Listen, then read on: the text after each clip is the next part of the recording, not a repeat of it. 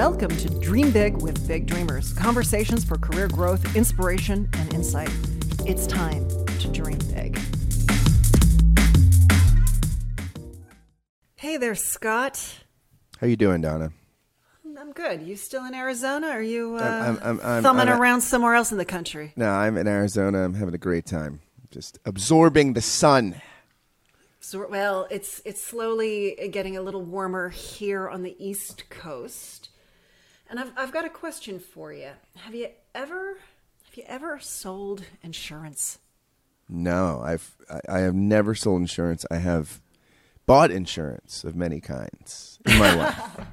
And I've had to collect. I've had to try to cash in on insurance policies before when things went awry. But I have not sold insurance. I recall it. Like, I remember a few times being unemployed in my life and having people come to me and say, "You should sell insurance." And it's always been like, I don't know if that's necessarily my calling in life, selling insurance. I remember, as a kid, my parents would go to the insurance agent downtown. There was a guy, and they had a desk and a little office. And now I feel like everybody just buys insurance online. It doesn't seem like there are as many although I do know some people that sell insurance in a kind of mom and pop sort of operation. I feel Seems more rare to me. Oh, I don't know about that. I feel like there's more pictures of insurance agents on signs, and there's like a greater brand awareness that they have. Like before, it was like just go to State Farm, but now it's go to so and so who represents State Farm. But it sort of brings us to our guest today, Clark Payen. And Clark, am I pronouncing your name right? Payen. Payen. Yeah. Clark Payen. Clark Payen is Chief Executive Officer of the Independent Insurance Agents and Brokers of California. This 100-year-old trade association is focused as a member resource to promote, protect, and perpetuate independent insurance brokers and agents in California to ensure they provide valuable expertise for California insurance consumers.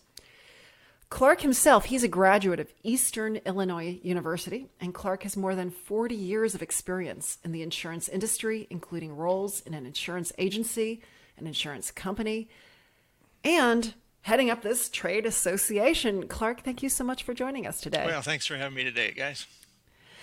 So, do kids, do you see kids coming out of high school or college going, "I want to sell insurance"? Well, there are more kids that are learning about insurance at a younger age.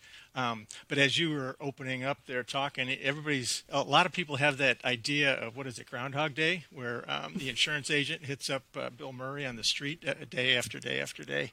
But in reality, there's a lot of different areas within the insurance industry that rather than selling insurance, there's all underwriting and actuary services and client services, client experiences. There are lots of different pieces, lots of different places that people can find a good spot. Yeah, how did you even get introduced to all of this?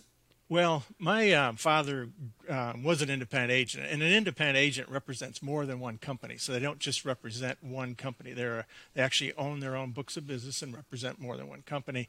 But he was a speech major, journalism major, and was going to be a sports writer.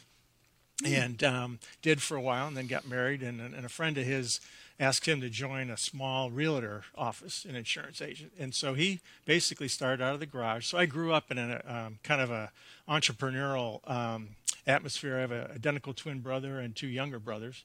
And what was nice in that regard was my dad was available all the time. He coached sports, and he could do it at 3 o'clock in the afternoon, whereas other people that were working 9 to 5 jobs might not have been able to do that. But he was able to schedule. So the flexibility that he had was really beneficial to us growing up.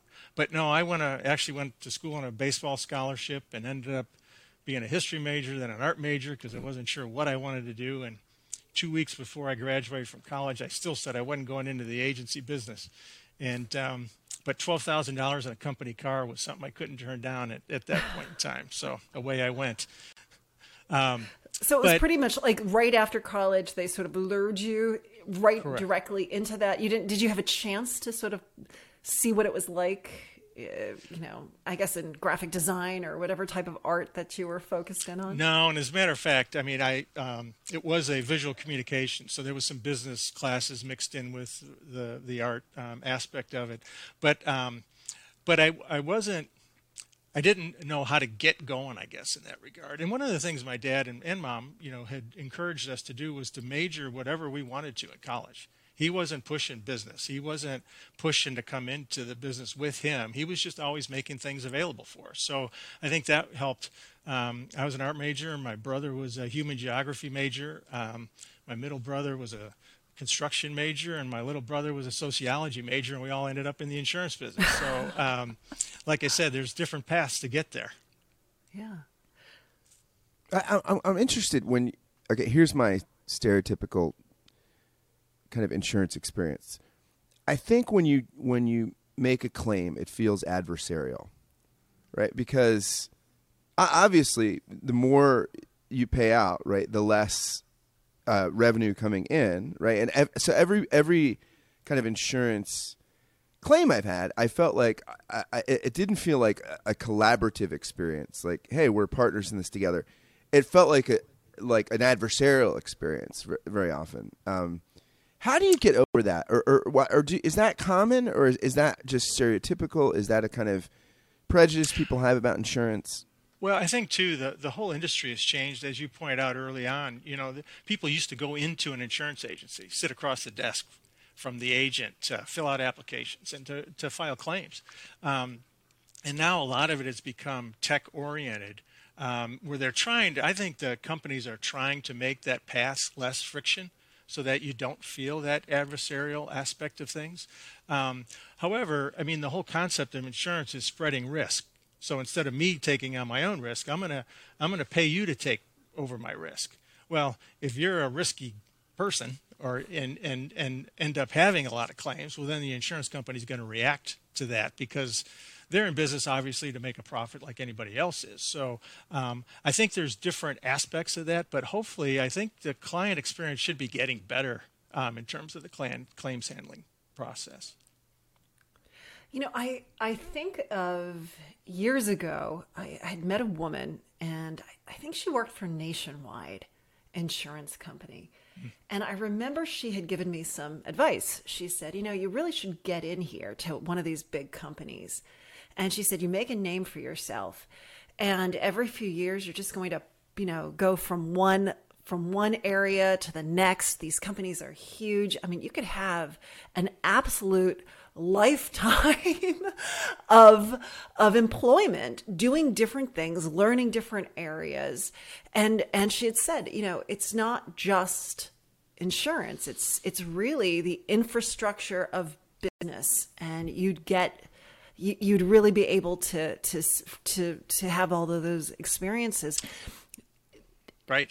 No, it isn't just sales. There's no question about it. The nice thing about a sales position in any industry is nobody can tell you how much you're going to make, right? If you earn a commission, then you sell a lot of insurance, then you're going to make more commissions than somebody who doesn't. But I had a neighbor that was a math major. Daughter was a math major, and asked me about the insurance industry. And there's a whole actuarial field that goes into insurance companies. You've got, like I said, underwriting, claims handling. So there isn't just one track. And so the idea of sales is a good one, but there's all kinds of, my son graduated from college here in California, and didn't know what he wanted to do with a kinesiology major and an econ minor, and went to work for a workers' comp insurance company. It started in claims and now is in underwriting and has done some marketing along the way. You've got the wholesale side of the insurance business, which is a different kind of level. You got reinsurance, which is a whole different level. And so there's all these moving parts that work together, whether it's personal insurance, commercial insurance, and then also, finance. One thing my dad always loved about what he did was he got to learn about how business works. Whether it was a lumber company or a CPA firm or whatever the type of insurance he was involved in, you had to understand what the business was, how it worked, in order to identify the risks, in order to identify what kind of insurance you need. So it's like I said, I think there's lots of different pathways and a very interesting angles in terms of working in insurance.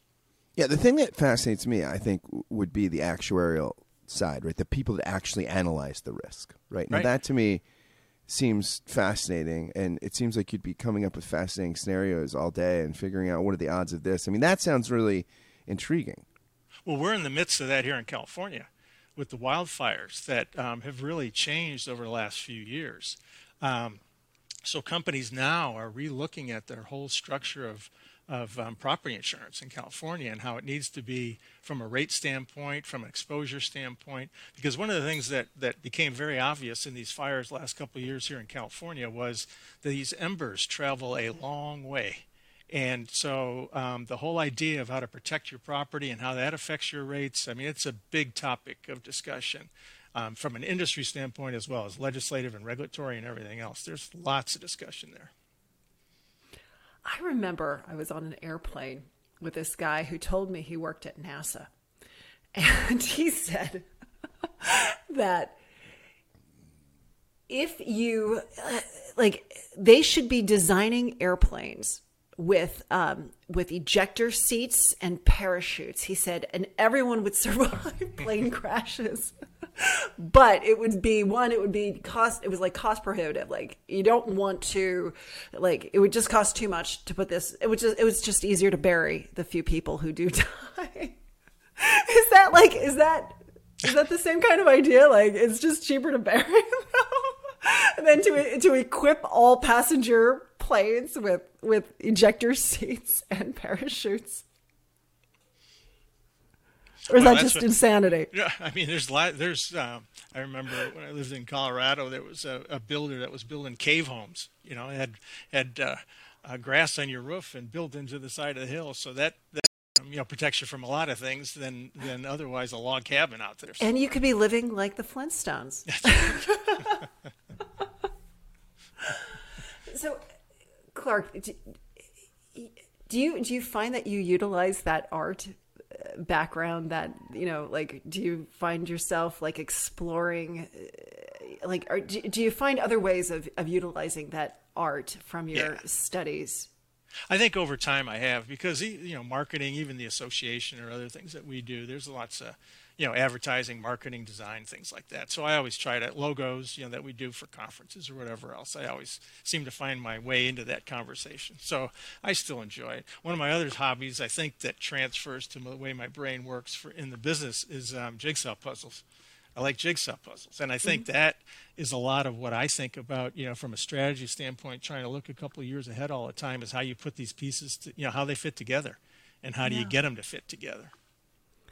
Do you find, are people pivoting in the middle of their career and going into insurance? Is that something that you're seeing, or is it mainly just the kids that are coming up and out of school? No, that's a good point. And I think that's where our target ultimately is in finding new employees. It's not just coming out of school graduates, but also others that maybe haven't found their calling yet, or have struggled a little bit in where they want to be, and then do find their way to the insurance industry. Again, whether it's the insurance company side or the agency side, there's lots of opportunities for people in mid-career or looking for a career change. Absolutely. How would someone look at and say, these are the things that I did, and they translate well into the insurance field? Because I think right now, especially, I think there are people saying, you know what, I'm ready to pivot. I'm ready to change. Right. I want to move.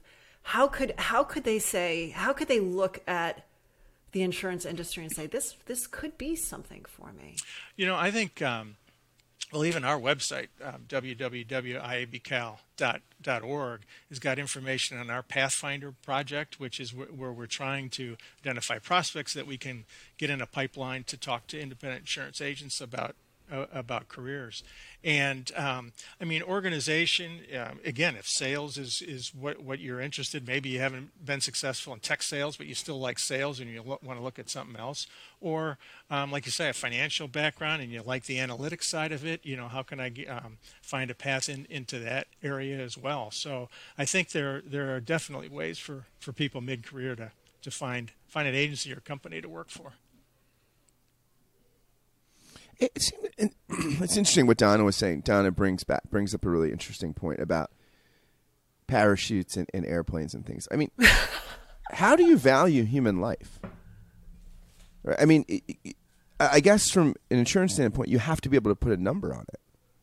Well, no, what we're talking about is property casualty. So property really is, when you get into life and health insurance, you're right, that's a whole different deal. But from a property casualty standpoint, you're transferring that risk that something's going to happen to your house, or it's going to happen even in a business. You've got liability, you've got cyber security issues now. And so that's the other part of insurance is, cybersecurity insurance didn't exist how many years ago? But as the world changes and updates, then there's a need for that risk transfer. So, that's the other reality of the insurance industry. It didn't go anywhere because every business needs insurance in order to operate, because most of them, they don't have the resources to just start from scratch and say, hey, I can self-insure all this stuff. So the economy, and we saw this during the pandemic, the economy struggles when businesses can't control their risks and or can't transfer those risks. So that's the other kind of enduring fact about the insurance industry. It ain't going anywhere.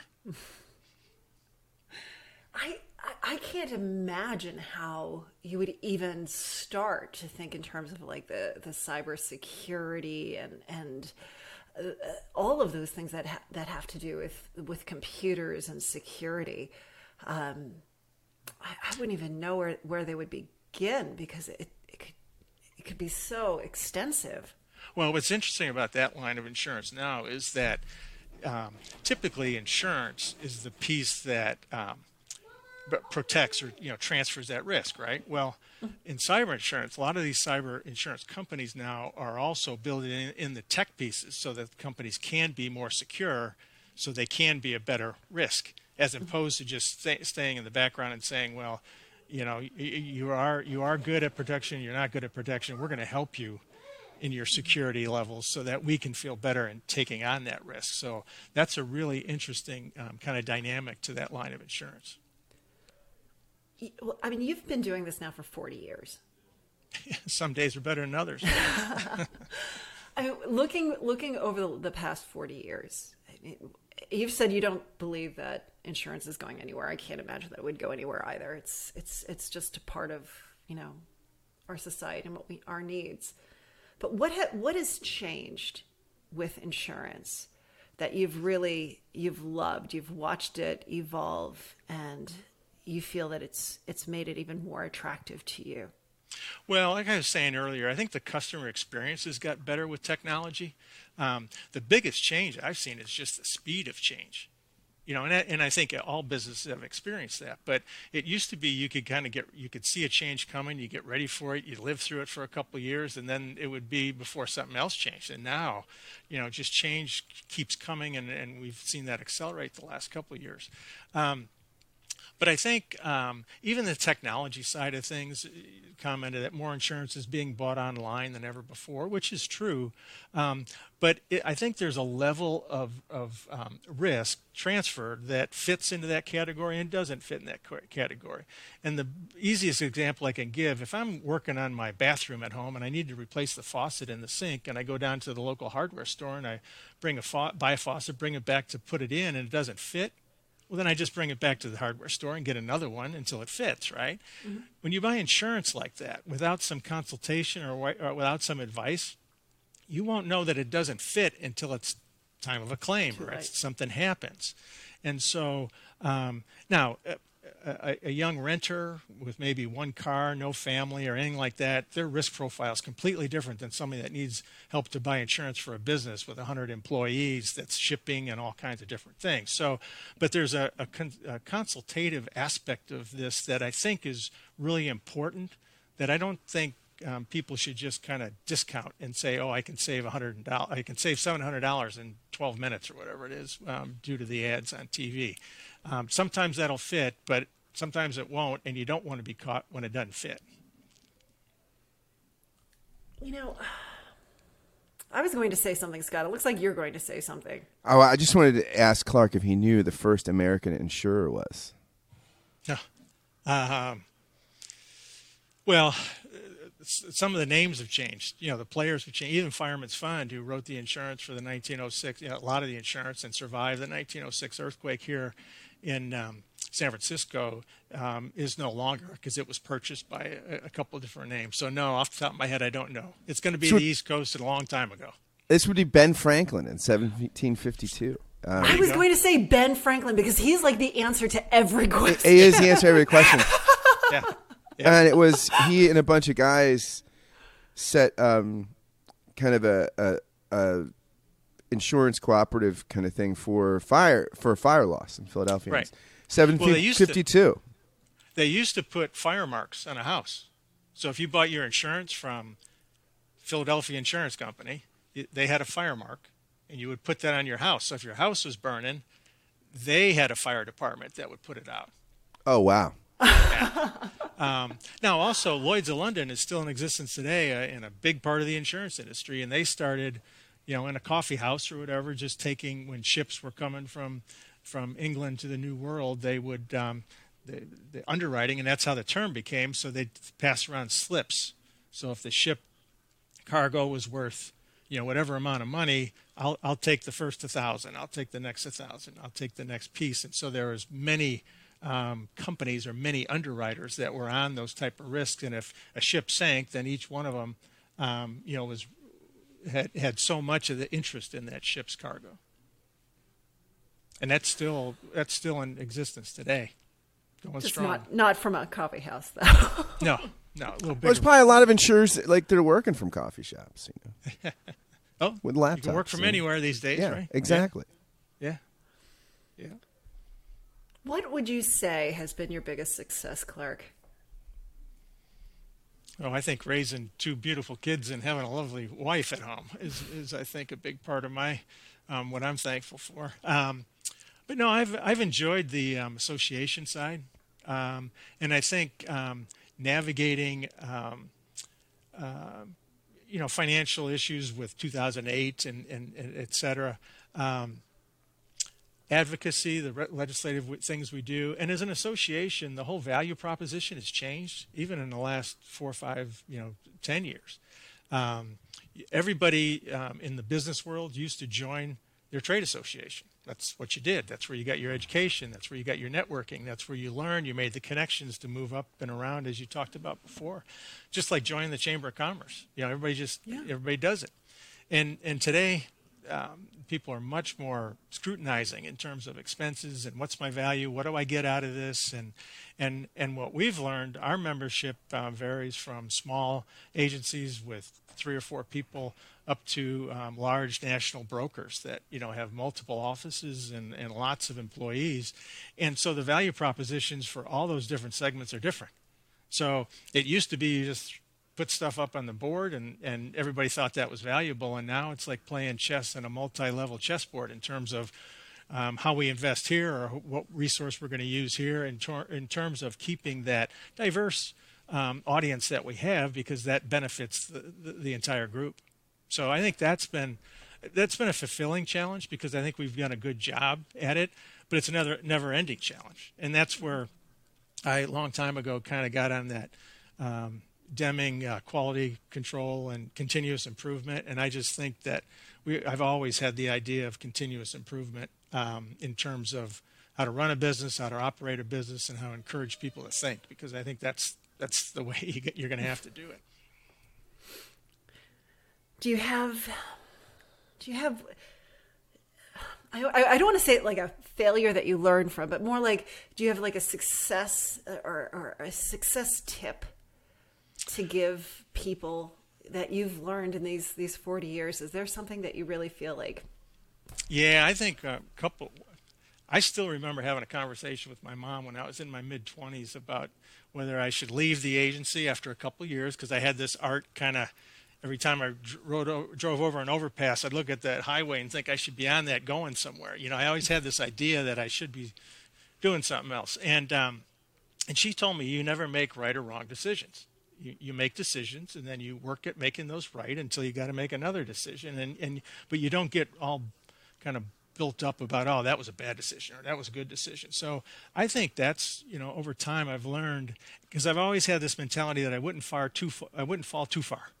Maybe I get to the gutter, but I wouldn't, fall, in the gutter. But I think that's what I've been blessed with, the idea that I've been able to try this. Okay, that didn't work, but then you try something else and another door opens. So what I tell younger people today is, when they are hired, is to be a problem solver, because that's what all employers are really looking for their employees, is to be problem solvers. And the other thing you hear a lot in young employees, say, well, listen and learn.